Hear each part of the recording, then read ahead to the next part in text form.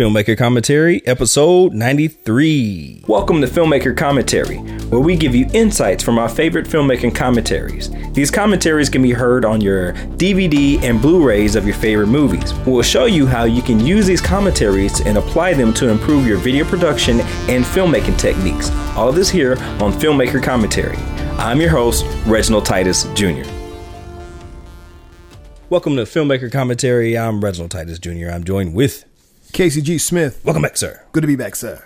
And today we're talking about Natural Born Killers. 1994, the director's cut. Directed by Oliver Stone. Story by Quentin Tarantino. Screenplay written by Oliver Stone, David Vilas, Richard Rotowski. Oliver Stone went on to win the Venice Film Festival for the Grand Special Jury Prize. For budget, what do we have? $36 million for the box office. And then at the... $36 million for the budget. There you go. For the box office, they... 70. Worldwide exceeded $70 million bucks. And then there was over $20 million in rentals. The first time I saw this may have been via rental, possibly. Yeah. May have been a Blockbuster thing. Yeah, I was late to the party on this one. I saw this at least... I want to say I was in high school when I saw it. But, oh, wow. Yeah, because it would have come out my freshman year. But for whatever reason, coming back to it, I thought it came out closer to like my senior year. But no, this is 94. This is, again, like freshman year of high school. But the windows between obviously theaters and then release was a little bit longer. That's right, because it could almost be a year later at a dollar theater, you know. That's true. Yeah. Very, very true. I used to do dollar theaters all the time. Yeah. So, I mean, but I'm positive I watched this, I believe, while I was still in high school. My family were big on just watching movies and all kinds of stuff. So I'm positive I saw this while in high school. Pretty violent. Yeah. Yes. This was critically received, kind of with mixed reviews. Violence in the media they weren't fans. If you're trying to win the critics over, violence is not the way. Well, a certain kind of violence is not the way. Mm-hmm. You know, I mean, obviously we see movies about slavery and things of that nature at times. Well, okay, let's go back to the 90s. Let's go back to the 90s. Back to the 90s. Around that time. Pulp Fiction? They got on Quentin Tarantino a lot about his violence. But it still got nominated, though, for at least Academy Awards, things of that. From critics. From the critics, not his peers. Yeah. From the critics, they were just... He always gets bashed for that. Every time. Sure. Yeah.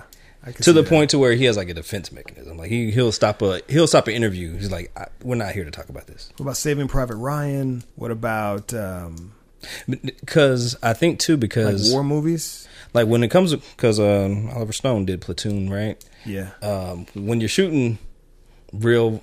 You're trying to reenact real violence into one thing, but when it's like overly graphic, gratuitous, and cartoonish, that's when the critics have a problem with it. Tarantino's stuff is like that, and this was like that on purpose, of course. Right. But I don't know. I'm trying to go back to the stuff in the 90s. Fight Club, they kind of had an issue with it. Forrest Gump, even though that's showing elements of war with Lieutenant Dan. Yeah, it was kind of like more grounded in, even though it was a fantasy, it was kind of grounded in reality-ish. Wasn't too over the top, I guess. Mm-mm. Yeah, interesting. But yeah. Mixed reviews. Oh, yeah.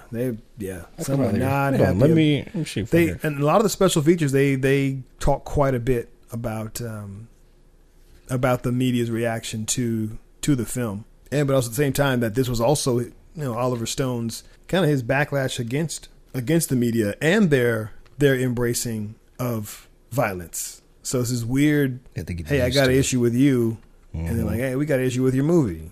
Art imitates life, imitates art.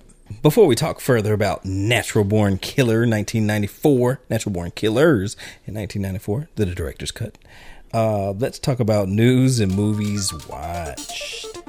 Okay, so for news, according to Deadline, there will be a Black Wall Street documentary that is now officially in the works by LeBron James and Maverick Carter's Spring Hill Entertainment Production Company. As of the recording of this podcast, it's June 1st, and it's also the the 99th anniversary of the Black Wall Street massacre that took place in Tulsa, Oklahoma. For those of you who are not familiar with the incident, you can look it up online, but it's also depicted in one of the first times as far as in a mainstream capacity on HBO's Watchmen series that came out earlier this year, which we've seen and raved about quite a bit. Oh yeah, highly recommend it. But and I would also say Boyce Watkins, he was part of a documentary depicting Black Wall Street as well. Okay, but it's more like independent, underground. So, hopefully, I'm pretty sure LeBron and them did the research because there's documentaries already out about it. So I wonder what their approach would be. Oh yeah, and they've got a director already tapped, Salima Koroma of Black Rap fame. And she actually had posted on her Twitter account, and she's very excited to be involved in the project. So that is something that is on the horizon. So definitely looking forward to checking that out. And good on LeBron and Maverick for tackling such an important subject matter. And it's I only learned about it. Is that Michael Finley's company? No, Maverick Carter. That's his buddy. Oh, all right. Yeah, that's one of his boys. Sorry about that. Sound good. What's your rap name? Right. I'm Maverick. Oh. Yeah, Maverick Carter. It's a cool name. It is. It sounds like a company. That's what I was like. Is that a company? That's fair enough. And you said Michael Finley. I'm like, okay. Yeah, he was. Because Michael Finley has a.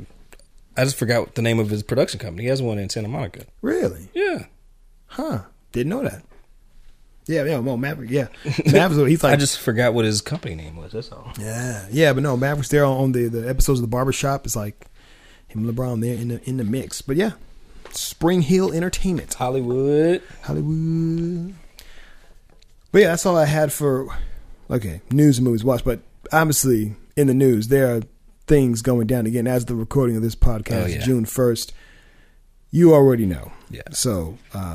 For those who are taking the time to listen to us here at a Filmmaker Commentary, again, as always, we appreciate you. We hope you are staying safe, but we also hope you are staying woke. There you go. Riot edition. We were doing the pandemic edition. This is the riot edition of Filmmaker. Riot edition. Yeah. That's crazy. Going from pandemic to where we at right And now. So if you're listening to this after the fact. Right. We had already chosen, just based on the pandemic and being inside, we were already on a trek of movies. And we usually select our films, we try to do it 2 weeks in advance. Right. So we had already chosen this film, Natural Born Killers. To go with our theme of fleeing couples. Or exactly. On the run, you know. And then we've got all this that just breaks out this week. And we're like, oh. And so we still had already selected the film and still, sat down to watch it. We're like, oh dang, this is heavy, but we're pushing through because we take this and analyze it and give thoughts, and there are always things that we can pull from it and things that we can apply and examine. Right, that's one of the great things about film is that it's art imitating life, and sometimes life imitating art, and we can see things through different perspectives, and kind of is what we need right now. So yeah. Indeed. What about movies watched? What did you watch? I checked out a couple of things this week. So I've been watching some Money Heist. Yes. Episode 7, I want to say. Oh, not bad. Yeah, episode 7 of part 1. Yeah. Continuing to work my way through, and there's some fascinating revelations that happen here and there, and there's some definite craziness within the group dynamics. Who's anybody that's listening right now? I'm sorry, I'm going to spoil a little bit of it, so you might want to fast forward 5 minutes. Not spoil endings. Sure. But the episode that you're in, so hey. What's going on in the episode that you're currently in? So in the episode that I'm currently in, the group has just the group has just found out that the lady that they thought was dead, that Berlin had sent Monica.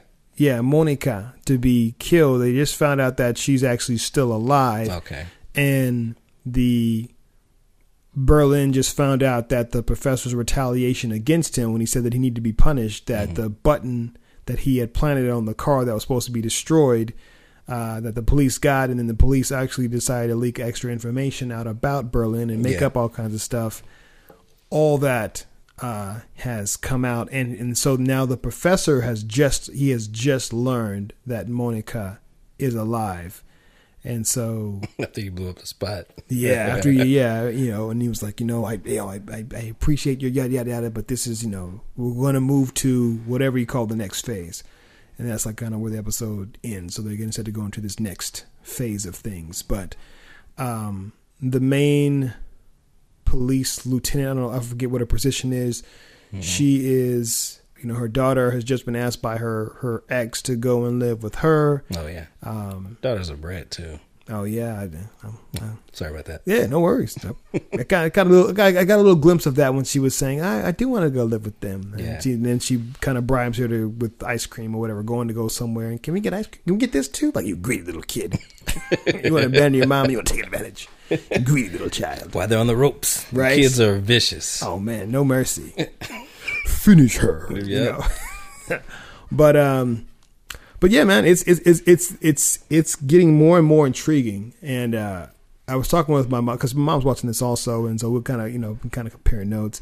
And she digs the melodrama that's involved with it. Yes, indeed. And says, she's like, okay, so you just wait, it's gonna get good. I'm like, because she's like on the second part, she's on part 2, and she's like trucking through. Yeah. And is she watching it in English or in Spanish? Yeah, she's watching it in English. I'm watching. I switched over to English too. Again, I just like. Come on!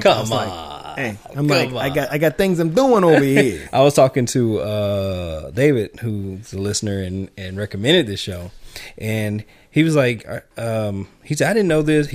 His daughter was watching it, and she was watching it in Spanish, and she said, it's taking me a little bit longer because I'm watching Spanish. He's like, what?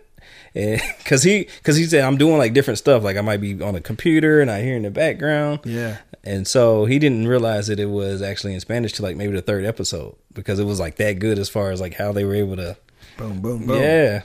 And I switched it over. I said, man, there's subtleties in it that may not translate well, for me, like as far as their acting. There's a couple scenes where I just went back just to check it out, especially with the lady that plays Tokyo. Is like when you compare how she acts, there's like little subtleties in how she delivers a line that it's nuanced, so you can't really get that in the translation. Right. Understandable. I mean, heck, even the name of the show, we call it Money Heist, but like every time the credits come up, I'm like, this show is called House of Paper. How do we get Money Heist? We had to Americanize it a little bit. House of Paper. Yeah. We got a show called House of Cards. We've got House of Lies. Yeah. I'm like, what's one more house? What's the big deal? When did House go out of style? Yeah. It's Kevin Spacey when he... Oh, well, damn. Touche. Yeah. Point taken. So did nobody want to watch the rest of that show after that? Pivot. Yeah. Money Heist. We call it Money Heist. Yeah. Ideas, people. I need ideas. Yeah, and it was Netflix, so they just they're like, no, we're saying anything with a house, it's cursed. Let's just we need ideas. I bet there was like an actual conscious decision to do that. That's totally valid, man. Yeah, totally valid. Yeah. We need a new name. I wish I could be there to hear that one. Man, yeah. But yeah, so Tokyo, I've got my eye on Tokyo. I don't trust Tokyo at all. She's the wild card. I don't like the wild card, because like she's in danger. Her and Berlin both, like they're the off kilter. I mean, most of the team, honestly, they feel like they're just in danger of screwing up the whole thing. They're all misfits. That's why they're together. Yeah. Which again, you want to pull this thing off, you got to have people who are willing to take risks, right? for some reason. Yeah. And people have their faults for different reasons, but that also helps create the drama. I like the professor. Like he's sharp, but he's like willing to push and go through. And you can tell everybody's being pushed to grow in different ways as well. And then the one who prints the money. What's her? I always forget her name. Nairobi. Yeah, Nairobi. Yeah, she's Helinsky. She's got a complexity to her, and there is definitely, when I'm watching, the fact that the mouth flaps don't match up with when they're saying certain things, and I can tell, I'm like, And I've gotten used to the actual actor's voice now. So, like, you just dial in. You just dial it in. Yeah, I got things I'm doing. I thought I could give my full attention like that, but I'm like, nah, I'm not willing to do it. I'm not willing to give my full attention. That's actually like that. interesting, considering, that's just us as Americans, it's just, I think it is. It's like, I didn't know we would, it's interesting to see like David's point of view in regards to how we digest our content. It's like, I have to be doing something else. Wow. You know what I mean? Like, I got some things I do where I'll watch and fully engage, but this is a lot. Now, if it was like just a movie, yeah, big deal. No biggie. But a whole series, I'm like, no, there are, if I'm committing to this, I got things that I potentially want to kind of dabble with, but with something like that, another language, and I have to absolutely watch all the subtitles for that period of time. That's a totally different kind of commitment. It is. And again, I'm just one dude at my spot. I got things that I got to do. I got things I'm doing. I got things I got. Nobody else is five other people. Nobody else is gonna do it but me. Yeah. So I can't defer nothing. So I'm like, Money Heist, I got you. But so again, I started with en español, tan bueno, pero I had to switch it up. I'm like, let me go with this English. So, but it wasn't that much of a noticeable difference. Oh no! Again, there's definitely there's definitely a difference. Again, when I'm watching the mouth flaps, it doesn't match up. Oh yeah, for sure. That's just a technical thing. I'm like, I wonder if that would be like worse. Does it bother you that it's not matching up? It's noticeable. It's just it's noticeable enough where you absolutely 100% know that it's dubbed. And so it's just a noticeable thing. I wouldn't say it bothers me. It's just I just notice it. Yeah. But I also, to some degree, it also makes me notice like the nuance in the performance. I really look at the nuances of the performances. Yeah. The biggest one is like I was talking to David. I was just like, what about Denver His Laugh? Because that's something that actor came up with. And I said, I wonder how the American guy, laughed and it's very specific. He developed that because it was written a certain way. That's something you don't have to dub over though. You could just let that laugh come through. So I wonder if they. No, the actor. I wouldn't replayed it because I wanted to know for myself. I said, let me run this back and see. Yeah, the actor had to. They had to do the laugh, but it's not the same. It's not. It doesn't make you laugh the same way. You know what I'm saying? When he does a laugh, and it's because sometimes it's like a nervous laugh that comes out. It's also kind of annoying too, but it's almost like trying to replicate like an Eddie Murphy laugh. You know what I mean? You're not gonna be able to do that. Fair enough. So yeah, he was like, "No, I don't know." So yeah, so that one, and then what's the manager? Arturito. Arturo. Arturo. Don't they say Arturito? Yeah, that's like commenting on his height. So right? what do they call? That's like Little Arthur. What do they call him in the English version? Since this, do they say Little Arthur in the English when you switch it over to American English? No, they're still gonna. They're still gonna use that kind of term, I guess, with him. I don't know. As far as I can remember. Because it's like, because they like messing with him by calling him Arturito. Yeah. So I don't know what they calling him. They might still be calling him that. Are they saying Little Arthur or no? I mean like Arturito. I think some things have like a little bit of an accent to them, if I'm not mistaken, within the context of the show. So I don't know. I'll have to listen closer to see like a difference in what they're calling him. But so far I'm enjoying. So far so good. Yeah, so far I'm enjoying it. I'm waiting for something to turn. It really kind of like the big turn, because I feel something big that's coming. It's gonna like really, it's like So, but so far it's good. It's entertaining. It has my attention. So watch that. I also finished Transformers, the G1 stuff. Wrapped that up. I watched Creed 2 again. I've never watched it at all. Have you seen the first Creed yet? Of course. Okay. All right. I think I might have cried in that one. Oh man, that one's kind of that's got some real feelings, especially with the music and I'm like, the boys. Go ahead. Creed 2 right now. It's a good time to watch Creed 2. Really? Yeah. It's a good time to watch Creed 2. Like again, I don't know what. Yeah, it Creed 2 will get you amped. Creed 2 will get you. Okay. Where's it streaming on? Prime. Well, yes, sir. Don't mind if I do. Yes, that's why I was like, it's time. Yeah. So I think I watched that Saturday, and I remember I watched it originally in the theater, and I remember coming out of the theater, I was like, yeah. I was just something about it. It's you haven't really seen the Rocky movies, have you? Yeah, I've seen. No, I take that back. I've seen. That's a quick. Yeah. Oh, wait a minute. No. Nah, because like I've read about like the first Rocky, you know, like reading about that, the screenplay, just like the behind the scenes and knowing how it was developed. Sure. I know you've seen Rocky 4 because we watched that. Without a doubt. And that's part of my, just in my, you know. Rocky 4. Yeah, that one's a classic. It is. It is. Have you seen 3 with Mr. T? No, just clips. Oh, you got to see 3, man. Yeah. I think I'm gonna have to start. I'm gonna have to watch them all. It's worth it.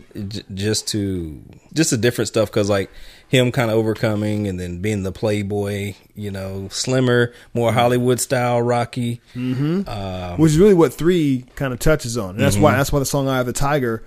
That's why it carries the lyrics make total sense once you've seen Rocky 3.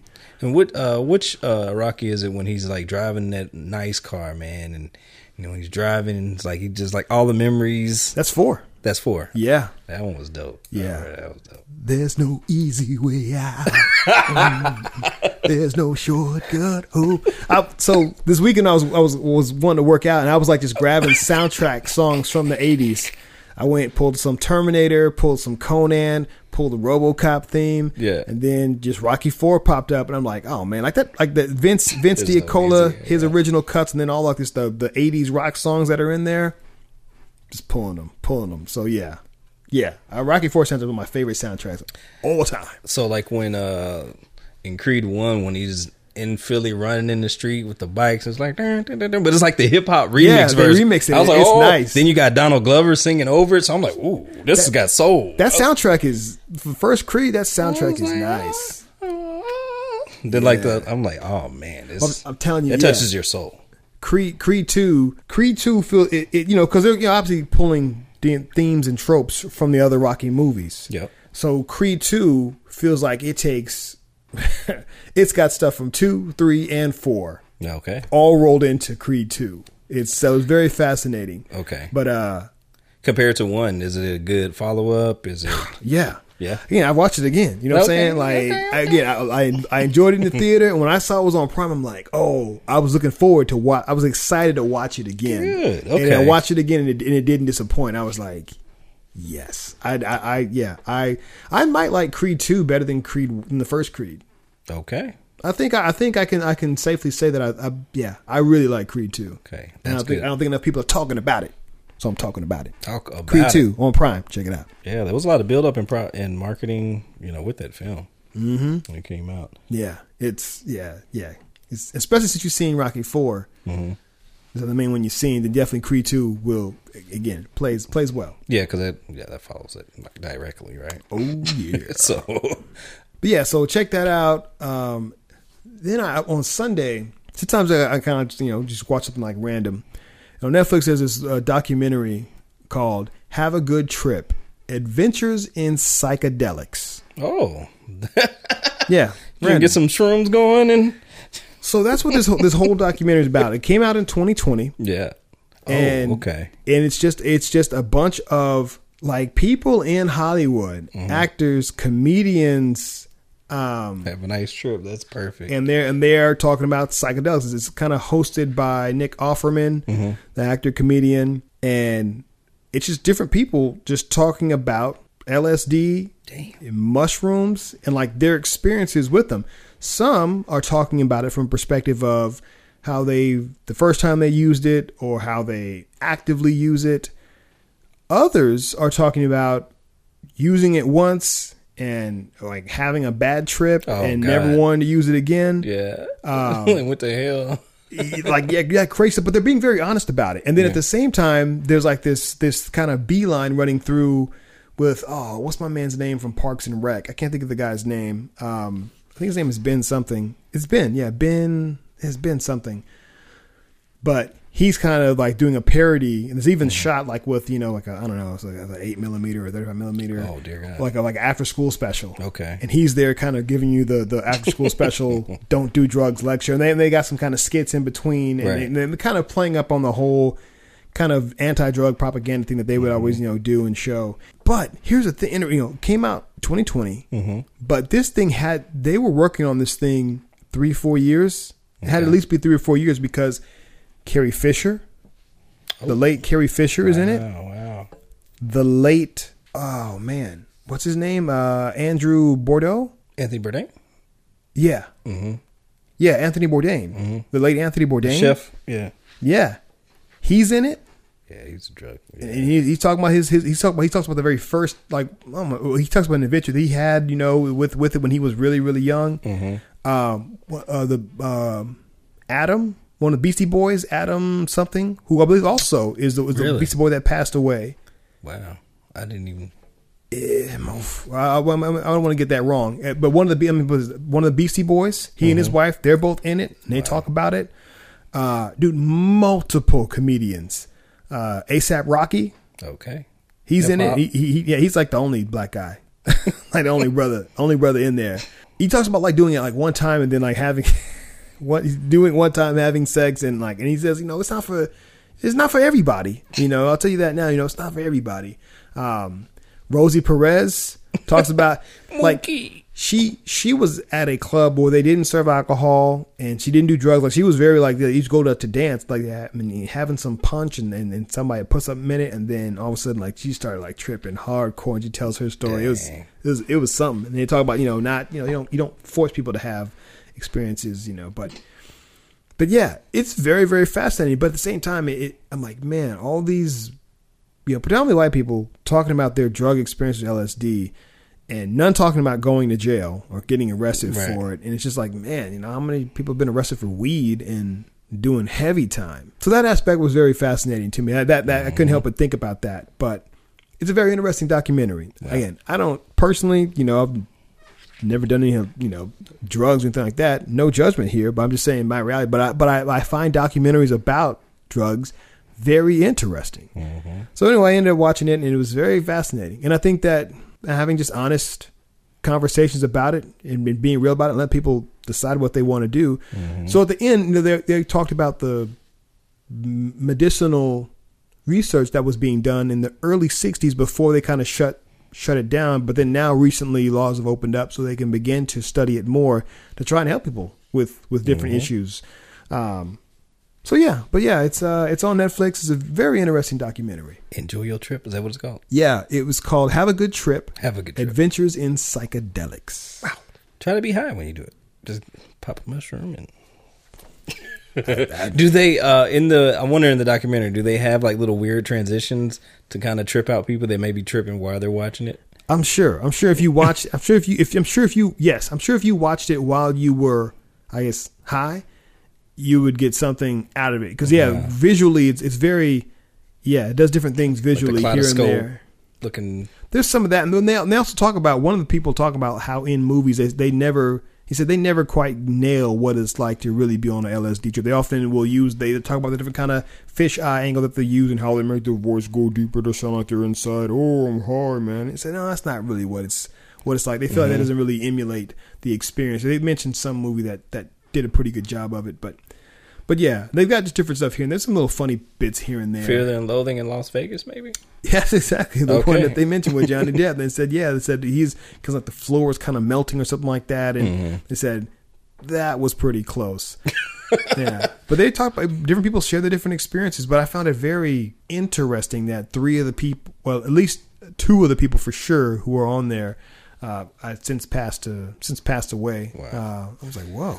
I was when I saw the year it came out, when I saw both of them, because Carrie Fisher has a pretty elaborate part where they're talking to her. Oh yeah, plus she was deep in Hollywood, so she got some good stories. Yeah, and it's just stuff she was doing while she was still Princess Leia. It was very interesting. And then again, Anthony, right? Bourdain.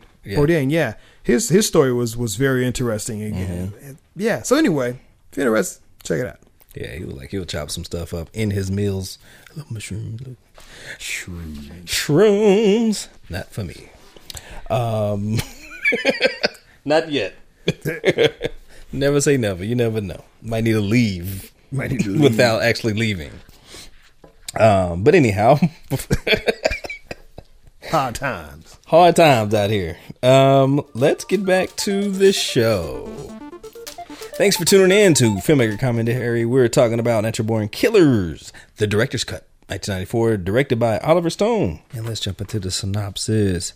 Two victims of traumatized childhoods become lovers and psychopathic serial murders irresponsibly glorified by the mass media. Natural Born Killers. How did you watch this movie in the past, recently, and what do you think with the time in between? Well, before I jump into that, if this is your first time listening to filmmaker commentary, please know that there will be spoilers. You've been forewarned. I first watched this, I'm positive it was sometime while in high school. It wasn't at the theaters. I'm positive that we rented it. So I probably saw it maybe 95, 96, 97, somewhere along those lines, maybe even 98. But I know I saw it at home. It wasn't the director's cut at that time. But yeah, found it very fascinating, very interesting, right? The different styles of the camera work. You know, I'd seen Woody Harrelson in White Men Can't Jump, knew him from that, and just found it I found it very interesting and unique, and violent at the time. But then it's like, oh, okay, kind of just moved on. I don't know if I'd seen Pulp Fiction already or not, but yeah, the violent stuff never really bothered me all that much. Plus, it was the watered down version. How about that? Yeah, that's a good point. But seeing it now, it doesn't seem as again, all the fuss that was around it. It's violent, but it doesn't seem like I'm like, okay, I've seen worse than what they're showing. It doesn't seem as, maybe because it launched, maybe it's a starting point for the kind of more violent stuff that would come after it. But it's meant to be, again, hyper reality, surreal, and over the top on purpose. So, how about you, man? This was always in like the ether, like some of the other films. I remember like passing up this poster. Like I remember Woody Harrelson. I don't know when White Man Can't Jump came out. Was that like early 90s, like 91 or something? Yeah, definitely. I remember him in that, but with his bald head and these glasses, I didn't recognize him. And so I would see this poster. I'm like, why would I watch that?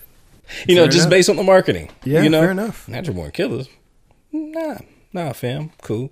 So, I would pass this film up. I would pass the movie up all the time. I had no reason in the world to watch it. But it wasn't until started studying filmmaking and then reading about Quentin Tarantino. I think the first director I studied was like Robert Rodriguez, Spike Lee, and then I was already familiar with Tarantino. So let me start reading, looking through his stuff and understanding like the difference between the writer directors versus just the directors. And then I found out that this was one of his first screenplays. Okay. And then I was like, okay, why is this? I started asking myself like, when I finally watched it, why does this one look different than it? Kind of has some of the same stuff of his, as Pulp Fiction, but it's different. And why? If he wrote the screenplay, why the hell is it different? These are just things you don't know until you start doing the filmmaking thing. But you look at True Romance, and it's like, man, that's closer to like a vibe of Tarantino, but not quite. But that one's a little bit more true. But anyhow, I watched this one. It had to have been like 2010. Learned a lot from Oliver Stone, but I was surprised how gory it was. Yeah. Well, I mean, I think I just remember all the controversy around it going into it, kind of just knowing to expect, all right, this is going to be something. But I had already seen JFK. I saw JFK when I was like in 5th grade. And there's some violence within that to a degree, but yeah. What I found interesting is that Tarantino's not mentioned at all.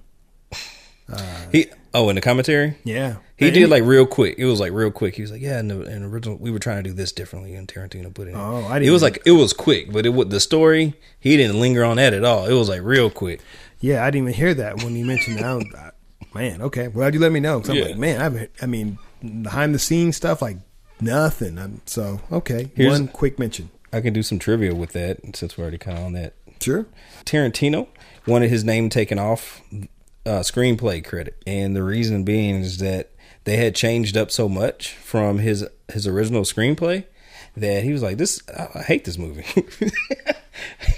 Not in that turn, not in that language. He was pissed. And, he was like, I hate this MFing movie. He didn't even want credit for the screenplay because they changed so much from the original thing. Like, come on, man. This is Hollywood. It is, but when you're like a true artist, writer, you don't want your stuff messed with. And that's just kind of like his position on the situation. Because come on, man, this is Hollywood. You come and do a business where stuff gets changed at multiple phases. What's written, what's shot, what's edited.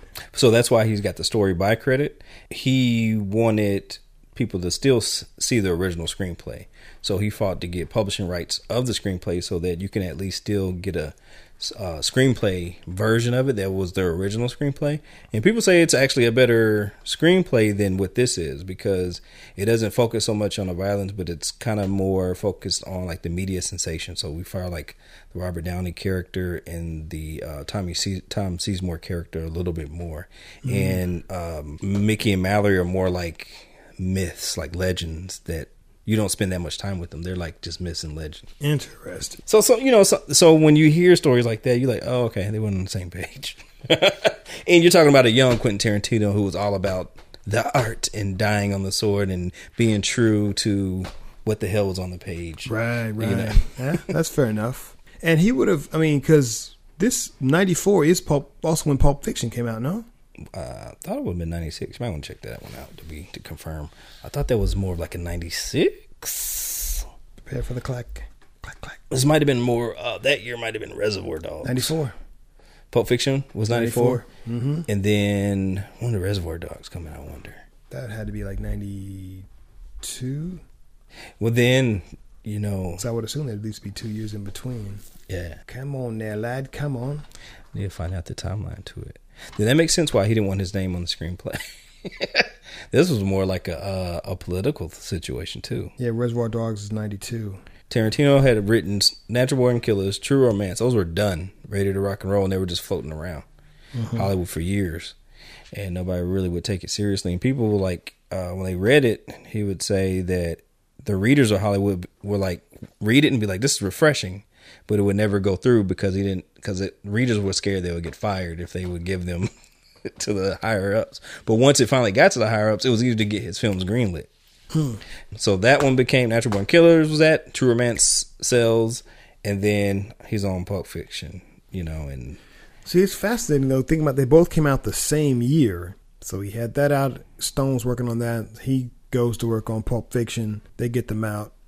But in Pulp Fiction does get the Oscar. Because I wonder if we got to probably do some research on it to kind of understand did these screenplays sell because of Reservoir Dogs and went into production right away? Because remember Reservoir Dogs standing ovation, like he became like the indie darling. Yeah.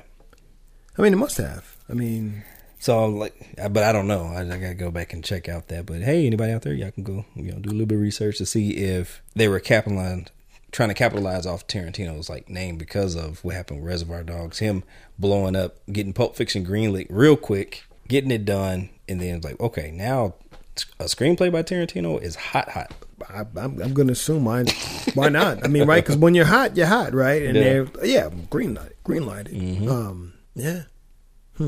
But yeah, he disses himself from this movie. He said he didn't like it.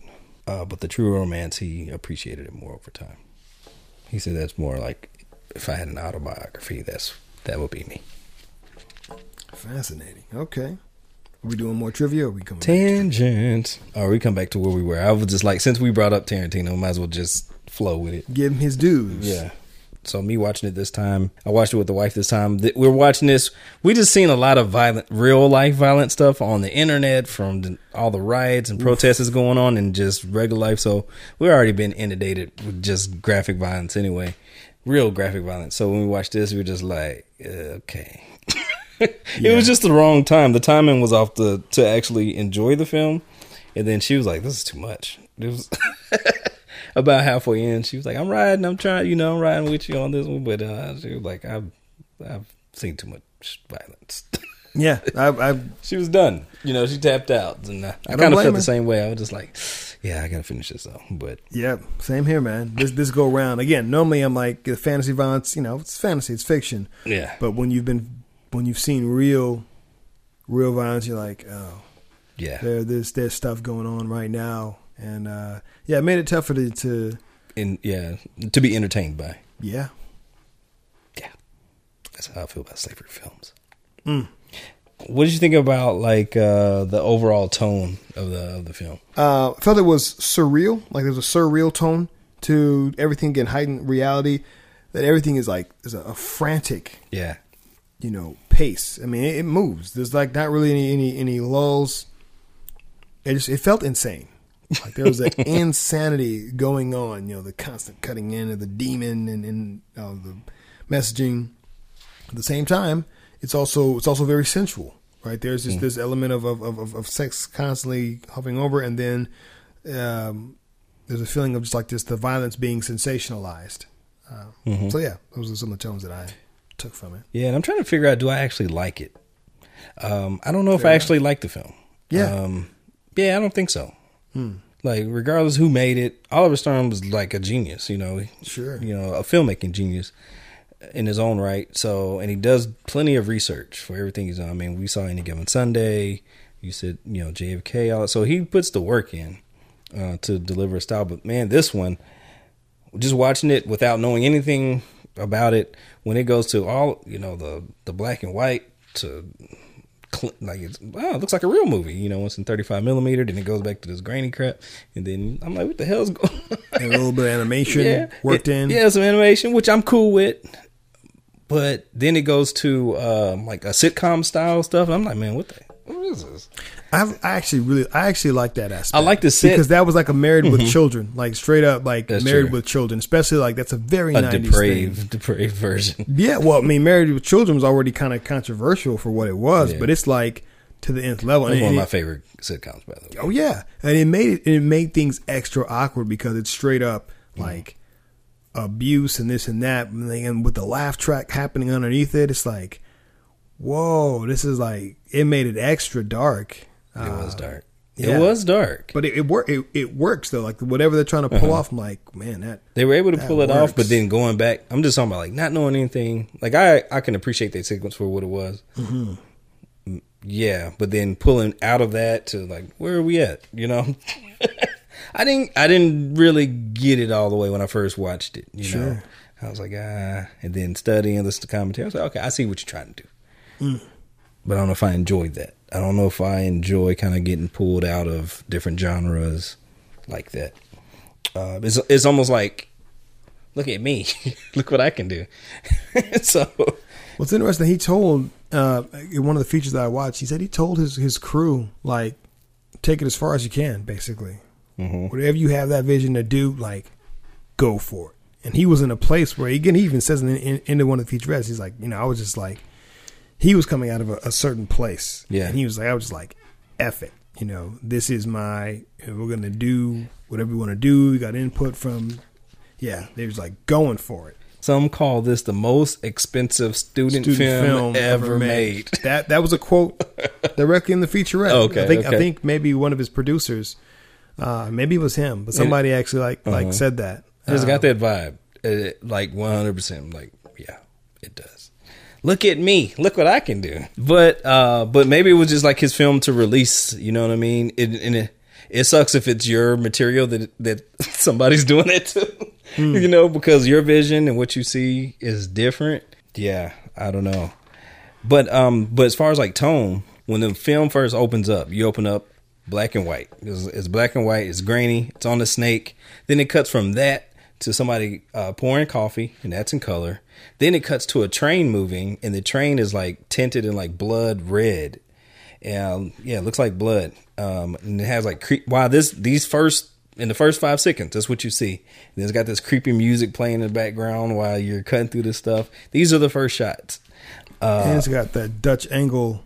Yeah. On the panning Dutch angle that goes from a TV that's showing like the Nixon, he said, like in that's right. impeachment. And then, across, I'm like, that's fascinating. One small thing that I noticed, and I only noticed it because, again, when I watched my commentary, I was put at the 1.5 speed. The WB logo at the opening, when they show like the full-blown WB logo, it shakes. Really? Yeah. And again, when you play it at regular speed, you don't notice it. We notice it. But when I would put it on 1.5, it's wobbling. And I'm like, is it because it's older? What the hell is that all about? Is it because it's older and somebody's actually holding it? That thing never moves. That kind of stuff, unless it's specifically animated, where it's zooming in or zooming out or pan whatever. That this just stays there solid. At most, if it's an old film, you might see some artifacts, in the film or something like that. But no, this thing is visibly.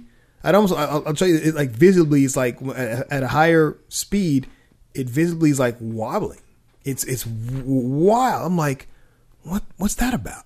What if they have to slow it down so that you don't notice it?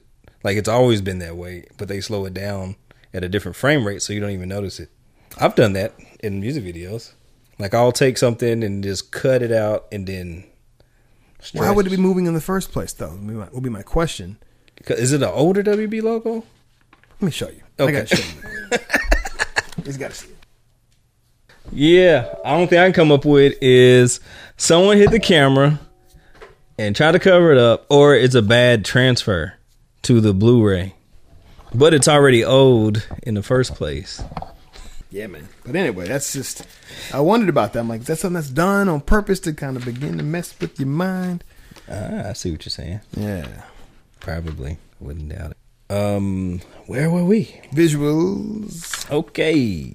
So yeah, so the tone, that whole opening, he says it was trying to give you like a sense of wackiness and surrealism, like as soon as possible. That was the goal, to do it as soon as possible. So that kind of sets it up. I mean, it visually sets you up to like, okay, this is the ride we're on. Oh yeah. Introducing the green early on, which I even noticed how often the green shows up. It's got the green key lime pie and the green lights on the jukebox. Yeah. And just multiple times throughout, green being introduced. I'm like, oh, okay. Mm-hmm. And obviously plenty of red and oh yeah, blood. And then I didn't notice initially the guardian angel guy. I didn't either. Man, just like at the table.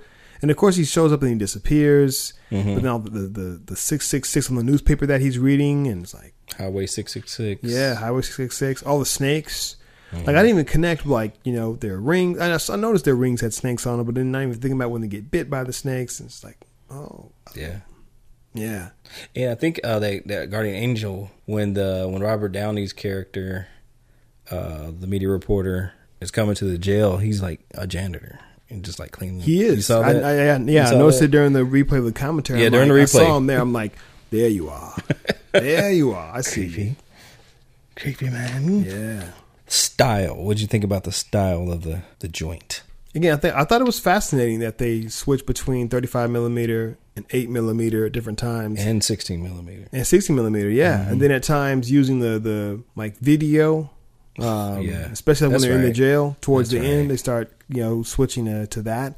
I like the switches in between. Again, that's one thing that was memorable to me, especially that kind of close towards the end when they when they shoot Robert Downey's character. That upward angle. It gives it does make it feel more real because we're used to seeing TV in that way.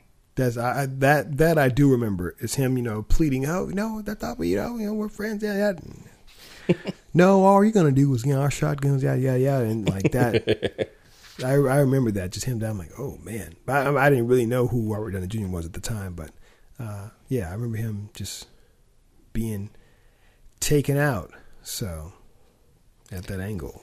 Yeah, the style that I saw was, of course, the different formats, but the Dutch angle, it was like so much. He did the Dutch angle so much. It was like almost the whole film was in Dutch angle. Felt like handheld.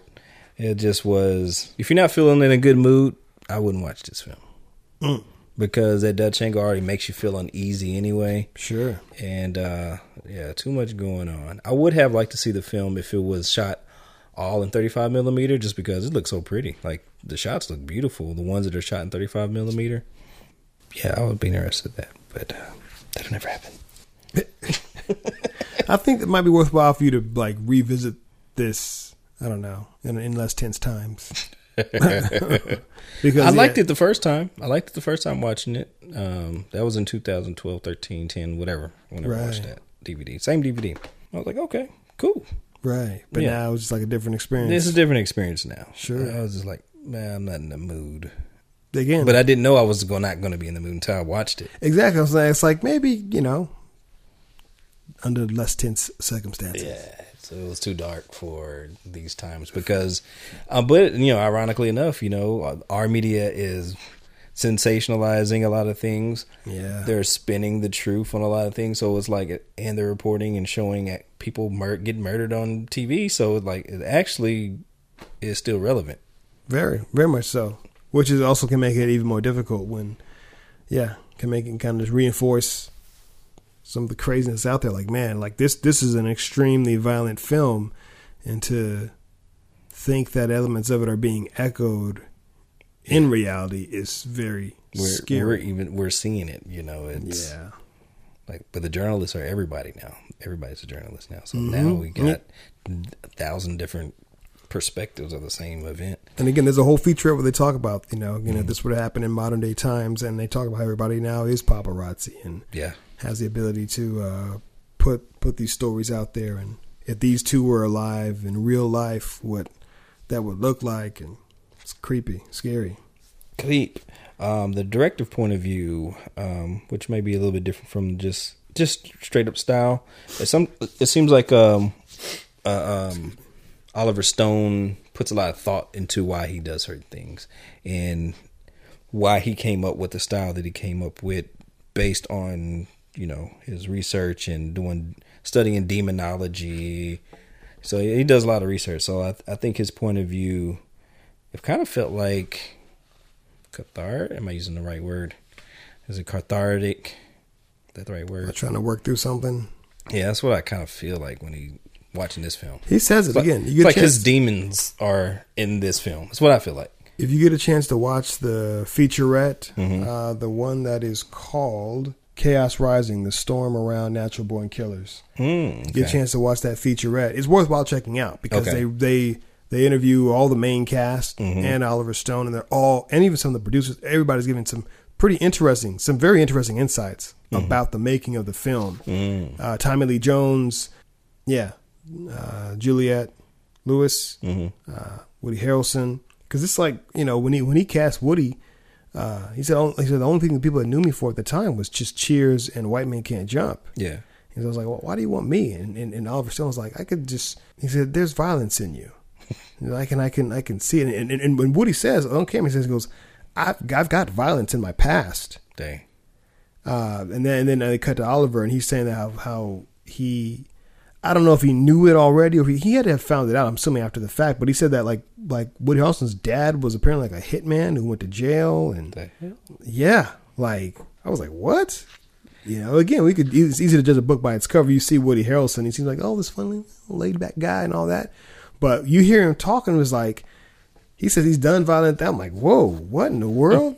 But so, and we, now we have this whole body of work from Woody Harrelson. We know he can go very extreme and hardcore. He could be nice. He could be funny. He can play. He's charismatic and he can be likable, but can be a dirtbag too.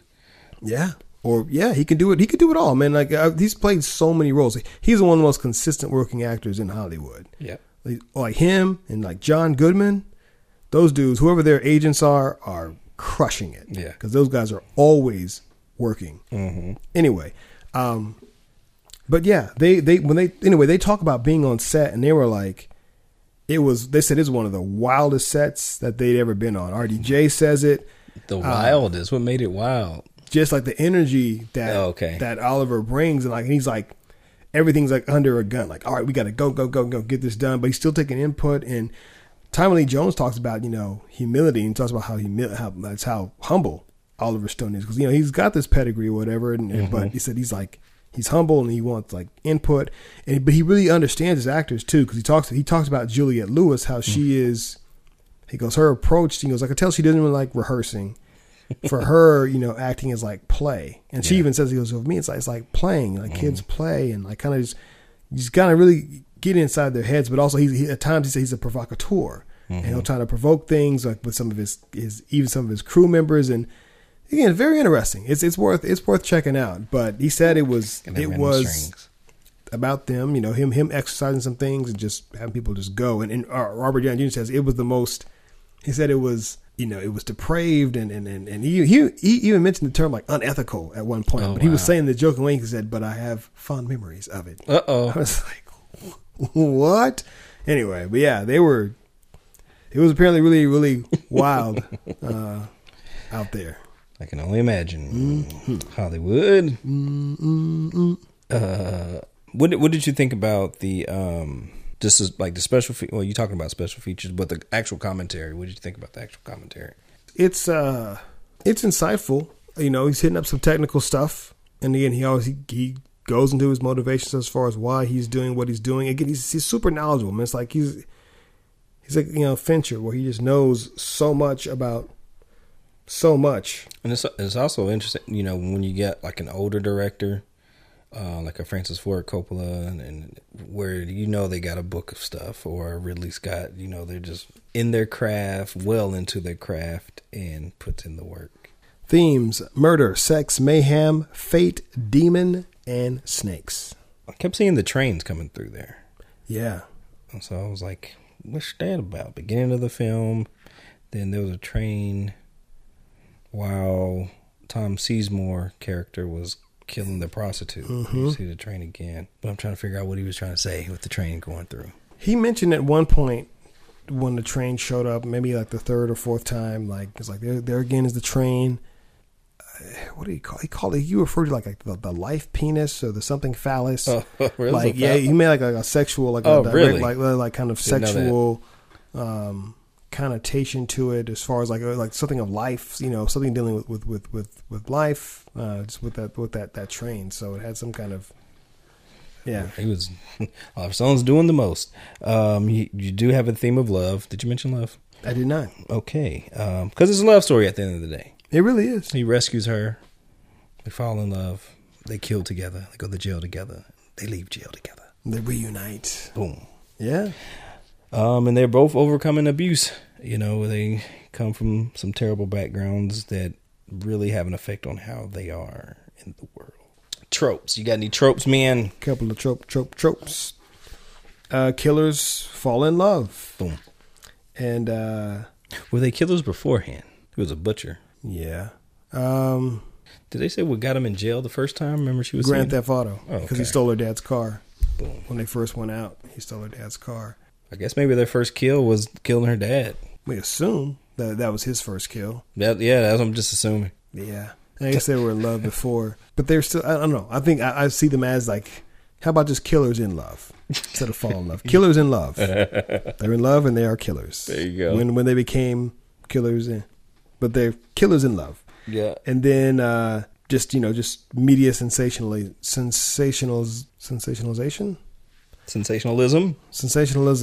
They're sensationalized by the media. Killers being sensationalized by the media. There we go. Just a classic trope is the Mexican standoff. And Oliver Stone even talks about it being one of those cliches. Because in real life, him, talking about platoon and all the other, that would never happen. There's not time for dialogue in real life. Yeah. But the Mexican standoff is so you can do the plot points and do your dialogue, and then something happens. But in real life, that you don't have that. Mm-hmm. That's the only one that I had, the Mexican standoff. In true trope form. The prison riot. Mm-hmm. And the warden getting killed. Yeah. During the prison riot. Mm-hmm. Got to kill the warden. Yeah. Tommy Lee Jones did a good job being the warden. He did, man. Hilarious. I forgot he was in this thing. When I saw him, I was like, oh, man, Tommy Lee. That his wardrobe is wonderful. The pencil mustache. Yeah, I really enjoyed his performance in here. His performance was great. Robert Downey, Dangerfield, Rodney Dangerfield. Yeah, man. God. Seeing him dark like that. Like, whoa. Yeah. I think I remember being surprised when I saw it. I was like, "That's Rodney Dangerfield. He's an SOB in this. Like, he's what? like beyond that. Yeah, pedophile. Straight up. I'm like, dude, Rodney goes dark. Yeah, real dark. He pulled it off too. Yeah, and again, all the more creepy it is with that laugh track. Yeah. And that's I think it was what really set people off and made them uncomfortable. The fact that it was being like forced framed. to laugh. Yeah, because we were programmed at that time, right? So many shows had laugh tracks to them. So when you see that automatically worked in, that messes with your head big time. Yeah, they're laughing, so I should be laughing. Yeah. Do you have any favorite scenes? Just when Tommy Lee initially is introduced, when they go to the prison scene, just kind of his introduction, his dialogue. Yeah, that's it. This scene, it was a montage scene. It's when Mallory, who's being played by Juliette Lewis, she leaves because her and Mickey get into a fight because, you know, they're trying to have sex and stuff, and they have like a kidnapped girl in the corner. Yeah, that reveal was like, what? It was like, how? What is that about? That's crazy. So they have a kidnapped girl in the corner, young lady, and then he's looking at her while they're doing their thing, and then she gets like upset. He's like, I thought she could join us, and then she's like, keep in mind she's been a sexually abused woman from her father, so anything weird with sex is going to be a trigger. And so, you know, she leaves, and it's like a montage of like this strange Indian music, and her kind of flashing back to, you know, she killed her dad and all this other stuff. I was like, man, this is kind of, it's dark. It's a dark scene, but it makes you kind of, I don't know, reflect. Maybe it was the music more in that scene, in that montage, to make it makes it eerie. And even once she gets to the gas station and she lets the car mechanic begin to make out with her, just the flashes of images that she has, you know, images of her dad and images of Mickey, like just the kind of like the confusion, the psychosis that's going on there, the complicated feelings around sex, you know, is kind of on display until it pushes her to that point where it's like pleasure or pain, and then she just retaliates and ends up just you know, killing the guy. It's like bullets to the face. Yeah, it's something else. Quotes. Do you believe in fight? But Mickey says that to when they first meet. Do you believe in fight? Speaking about the scene that she shot, old boy, Mallory shot the guy that they were trying to have sex on top of the car, and then she was, after she shoots him, she's like, "That's the worst head I ever got in my life. Quit being so eager." Yeah. I'm like, ooh, man, you died over it, son. Your technique is wrong. Yeah, I was like, now wow. you're done. You're done, son. You're done. You ain't seen nothing yet. Oh yeah, that's right. Yeah, that was like a classic line from that probably was in the trailers. Probably, I didn't even see the trailer. I don't remember. Yeah, I'm positive that would have been in the trailer. That was one of those. My only quote that I have was from Mickey, and he's writing a letter to Mallory, and he said, "I was doing yoga with this guy, but he pissed me off. He's not around anymore." He ain't around no more.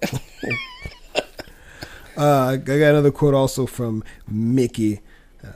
We're not even the same species. Yeah, he's talking to RDJ's character.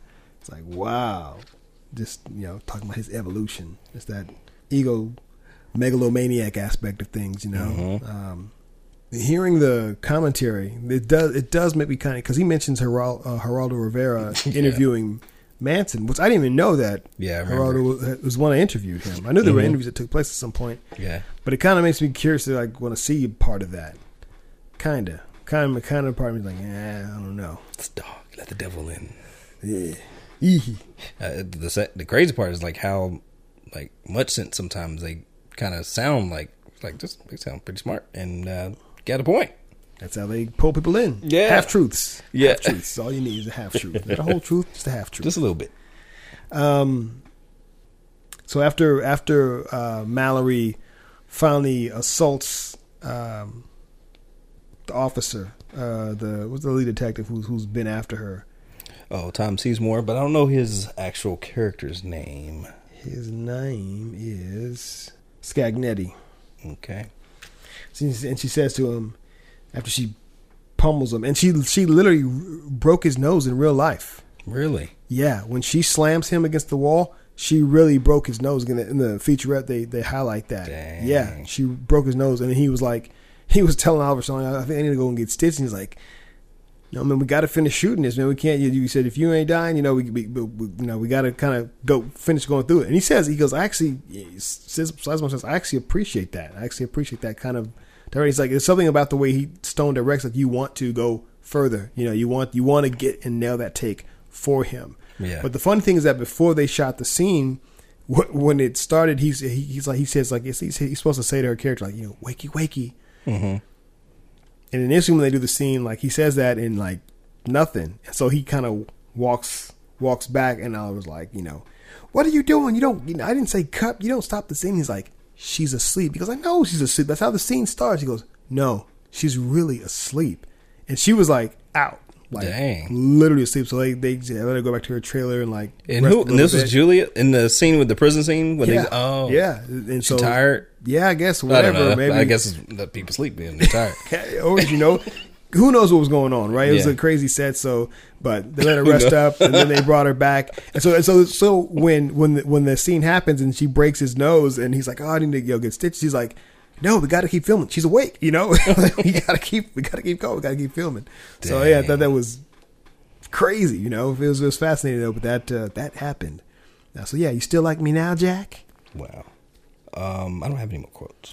Another quote was, "Love beats the demon." Right, that can almost seem like a thing. Gets thrown out there a couple times, and then there's Mickey's character talking about that's the only way you can beat that demon, with love. Yeah, and again, RDJ's character quotes that to him at the end. He's trying to convince his way, trying to wiggle his way out of this one. And so, but also, Mickey says to him, you're a piece of whatever. Nobody cares about you. And then he says, that's why helicopters were not deployed. Deployed. Got a point there. Yeah. That's all I got for quotes. Yeah. Trivia. They shot in 56 days. But the edit took 11 months. Whoa. Yeah. That's crazy. There was over 3,000 cuts. Then also, this was like NC-17. They had rated NC-17. And they had to do, I think, over 150 cuts in order to chop it down to pass for rated R. For the ratings board, yeah. They mentioned that scene where Woody Harrelson is with the hostage, the kidnapped girl. Oh yeah. He says in the behind the scenes, he was like, it's I guess in the regular cut maybe that's not shown, like him like have even in the director's cut it's really quick. Like he said he goes, oh man, he goes that he goes, I hope they didn't I'm glad they didn't really using that because that got wild. Wow. He said that? Yeah, I missed him saying that. He said, and then he's like, somebody I guess told me it was in the director's cut. He's like, oh, what's it? Something that's in the director's cut? He's like, oh okay. but again, it was super quick. What they show there is pretty quick. Mm-hmm. But I think there's with the ratings board, it's when you're adding violence and sexuality together, sadomasochistic stuff that they got big problems with that. Yeah, and it's that I wrote that down specifically. Like if you're dealing with the ratings board and you got stuff that had sex and violence, that's going to be problematic. And if you like kind of go through the history of just the ratings and throughout the years and how these things came about, there was a genre of film where women were just getting beat up. That was just a genre of, it was sex, it was exploitative, and they were just beating up women, and that was just a part of it. Yeah. I mean, God knows we've seen our share of, and then the rape revenge films, all that kind of stuff. I Spit on Your Graves, and that's when it gets dark. It's very, very dark. All right, next bit of trivia. The devil's in this movie. They literally have flashes, of the demon. Literally in the movie. Literally. I don't know why I put that as a bit of trivia. But so Oliver Stone mentioned that Scagnetti, the Scagnetti character, is playing the proverbial policeman that gains power over their prey. I don't know why I put that as trivia, but I thought that was an interesting piece of trivia. While this was out, the presidential hopeful Senator Bob Dole signed out that Natural Born Killers is a nightmare of depravity in a crusade against Hollywood's cultural contamination. It later came out that Dole had not seen the film. They talk about that also in the featurette. They said, if you're gonna say something, you got to have seen something first. And even Tommy Lee says something. People that do that, not very smart. Wow. They actually sewed the mouth of the snake together to allow the gentleman who was playing the Native American to be able to handle it with confidence. And that actor also learned Navajo for the role. Shout out to my Navajo folks. Yeah. while you're looking up your next, Dr. Dre and Trent Reznor both composed songs for the movie. Really? Mm-hmm. Oliver Stone wrote Scarface. Oh, that's the connection. There it is. There it is. I knew it wasn't tripping. Ah. And it makes sense that he has it in this film too. Yeah. Because of the so visually speaking, even when they use the what's the term? They're not. I guess they're technically kind of like backdrops, but they're visual backdrops. Mm-hmm. And that was, those backlit screens, that was done in real time. They had that rear screen projection happening, mm-hmm. and having to time it right with the scenes. That's all. Yeah, that is there. Mm-hmm. Time for filmmaker tips. The only thing I have is he talked about a technique. So this is about techniques. It's called vertical cutting, and he calls it vertical cutting. So basically, you have a scene, for example, at the very beginning of the film, they're in the diner. You see Mickey and Mallory are at the diner waiting on the waitress to come give them some food.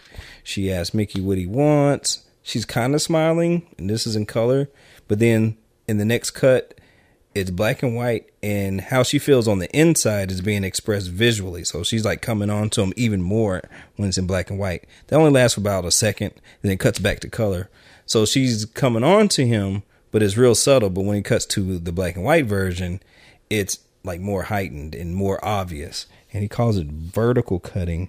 So maybe in your filmmaking, you can use this technique. I've never used this technique in any of my editing, but maybe, hey, try it. Try some things and to go out there and to express like on the head, like literally on top of the head cutting along with like the subtle. So you can express like two thoughts at the same time. Yeah. Subtext. Yeah. Subtext. Yeah. Yeah. Oh, cool. If you're going to use a real prison in a movie, you got to take precautions. Mm-hmm. The actual... Was it occupied? Yeah, they were shooting with real prisoners, and the prison that they were at, that's a prison that in order to be sentenced there, you had to have double life sentences. Oh dear God! So they were in there with real killers, wow, real murderers, and the murders were extras. Yeah, those were real extras in the movie. This is that white guy who's kind of just smiling. Yeah. At the in one of the first scenes in the prison, right, and then timely he comes out and he puts the nose clamp on the black guy's nose. Mm-hmm. That the black guy, he's an actual actor. Mm-hmm. He's an actual actor. But that white guy, he was like in there for like I think murdering his wife and maybe his kids, something like that. Like he had done some crazy stuff. But yeah, real killers, real murderers, and they shot there in multiple days. And like any given time, something could happen. So again, you're in a real prison, and then you actually have a riot scene that takes place. What? So I'm not a fan. It could have been bad. They said that like after the fact, they said this that we're still surprised they let us shoot there. It really is insane that they did. It's insane that they did. That is silly. That's silly. Yeah, and unsmart. No. But they pulled it off some kind of way. Yes, that isn't smart. No, I wouldn't do that. Yes, that isn't smart. Yeah, man. He pulled it off. They made it work. They got lucky. Oh, man. Man. I knew I felt a little bit of more energy from the scene. I'm like, these guys are really into it. Because they're really in the prison. Yeah. They're really into it. They got nowhere to go. They're really aggressive. Yeah. They got nowhere to go. And that you talk about cathartic. Yeah. They get a chance to do let's kill the warden scene. Oh man. Yeah. That's a riot scene. Man. And if they have to do that, say, over multiple days. I bet they had a blast though. Yeah, exactly. Like that may have been like the time of their lives. Ironically. Yes, indeed. You got any more tips? Oh man. Oliver Stone talks about he always has like not always, but in this particular one he had a conflict between his gut going with a certain way of shooting a certain scene and going with his head, and in this situation he went with a more practical way of shooting the scene, and he, in retrospect, he felt like he should have went with his gun because he shot. It was the shot in the desert when they were looking for the Indian. When the Indian found them, Native American found them. Originally, it was a different scene. He found them and led them to the location. Right. Well, I don't know what kind of the shack, that little shack shelter or whatever it was, but it looked kind of like a teepee, but it was wood. I don't know. Anyhow, that was what it was really supposed to happen, but actually they just ended up just walking into there. But he said he should have went with his gut instead of his head. So just know that sometimes you'll be debating what is the logical way versus how you feel it should be. Indeed. Sometimes you need to imitate reality. So once again, the interview between Robert Downey Jr.'s character and Woody Harrelson is loosely based off the interviews of Charles Manson, conducted by Geraldo Rivera. I don't have any more filmmaker tips. Only had 2. All right, a couple quick ones. The scenes serve the characters and the characters serve the narrative. So there's an actual deleted scene of Mickey and Mallory on trial. And Mickey is actually defending them. And it's a long deleted scene. Do you remember the two brothers, the two like muscle bound brothers that used to be in a lot of movies in the 80s? What movie was they in? None that I would remember the name of offhand. But when you see them, you're like, oh, those two. But they were two brothers. Yeah. Muscle tanned bound. up, and they were just buff guys. Yeah. You know, they were in B movies. Yeah. You know? Okay. But they had a scene in here, and they were being interviewed by RDJ's character, and they had apparently each had a leg cut off during some incident where Mickey and Mallory they were killing people in this place, and they happened to notice them. And Mallory's like, hey, it's the so-and-so brothers. And Mickey looked, and they're both, respectively, one's upstairs, one's downstairs, and these two are both cutting off one of their legs. And they're like, we're your biggest fans, and whatever. So these guys are recounting whatever tale. Well, anyway, they cut to the court, and eventually, like, Mickey ends up, like, stabbing one of the survivors. How they let him get that close, and he's holding one of the exhibit weapons that, you're saying I use this to do this, and yada, yada, yada. But he ended up taking that scene out because he felt it would have happened. It was part of the trial. It was part of the trial, like leading up to them being put in jail. But he said he felt they had turned a corner from after getting bit with the snake, and that would have been a betrayal of the character arc. That snake bite or that wisdom that comes upon them begins to change them towards the latter part. So again, the scenes are there to serve the characters are there to serve the narrative. One thing I didn't like is when no black folks until you went to jail, and that's when we see the black folks. And then 2, I didn't like Oliver Stone talking about rock and roll nigger. Oh, it's an actual song, and he just says it so like freely. Like, really, Oliver Stone? That's what he's doing? I had to research that. Once he said it, I was like, wait, what did he say? You heard me. He said it twice. He said it twice in the commentary. He did. So I had to stop and look it up to see what it was. So it's a song that came out. It's by a woman who was like in London, and so at the time with rock and roll, at times it was, sometimes, again, we in our documentary we specifically have a guy, but people referring to rock and roll as quote unquote nigger music, things of that nature. Jungle music. But when this particular artist, when she created the song, when she was using the term nigger, not in the racial sense, but in terms of sense of somebody that was relating, like a white person that was relating to aspects of culture that were different from the norms of white people at that time, kind of like as an outcast kind of, punk kind of way. And she even in an interview, she said that, she said, Mick Jagger, she said, if anybody's a nigger, Mick Jagger is a nigger. He's very compassionate and he's got soul. And it's not, she said, as a black person, I'm like, what the hell are you talking about?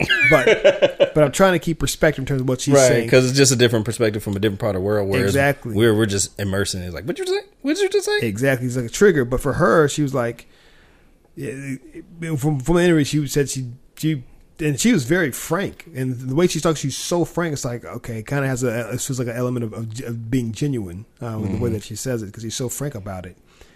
But the song never got any mainstream play because of the title.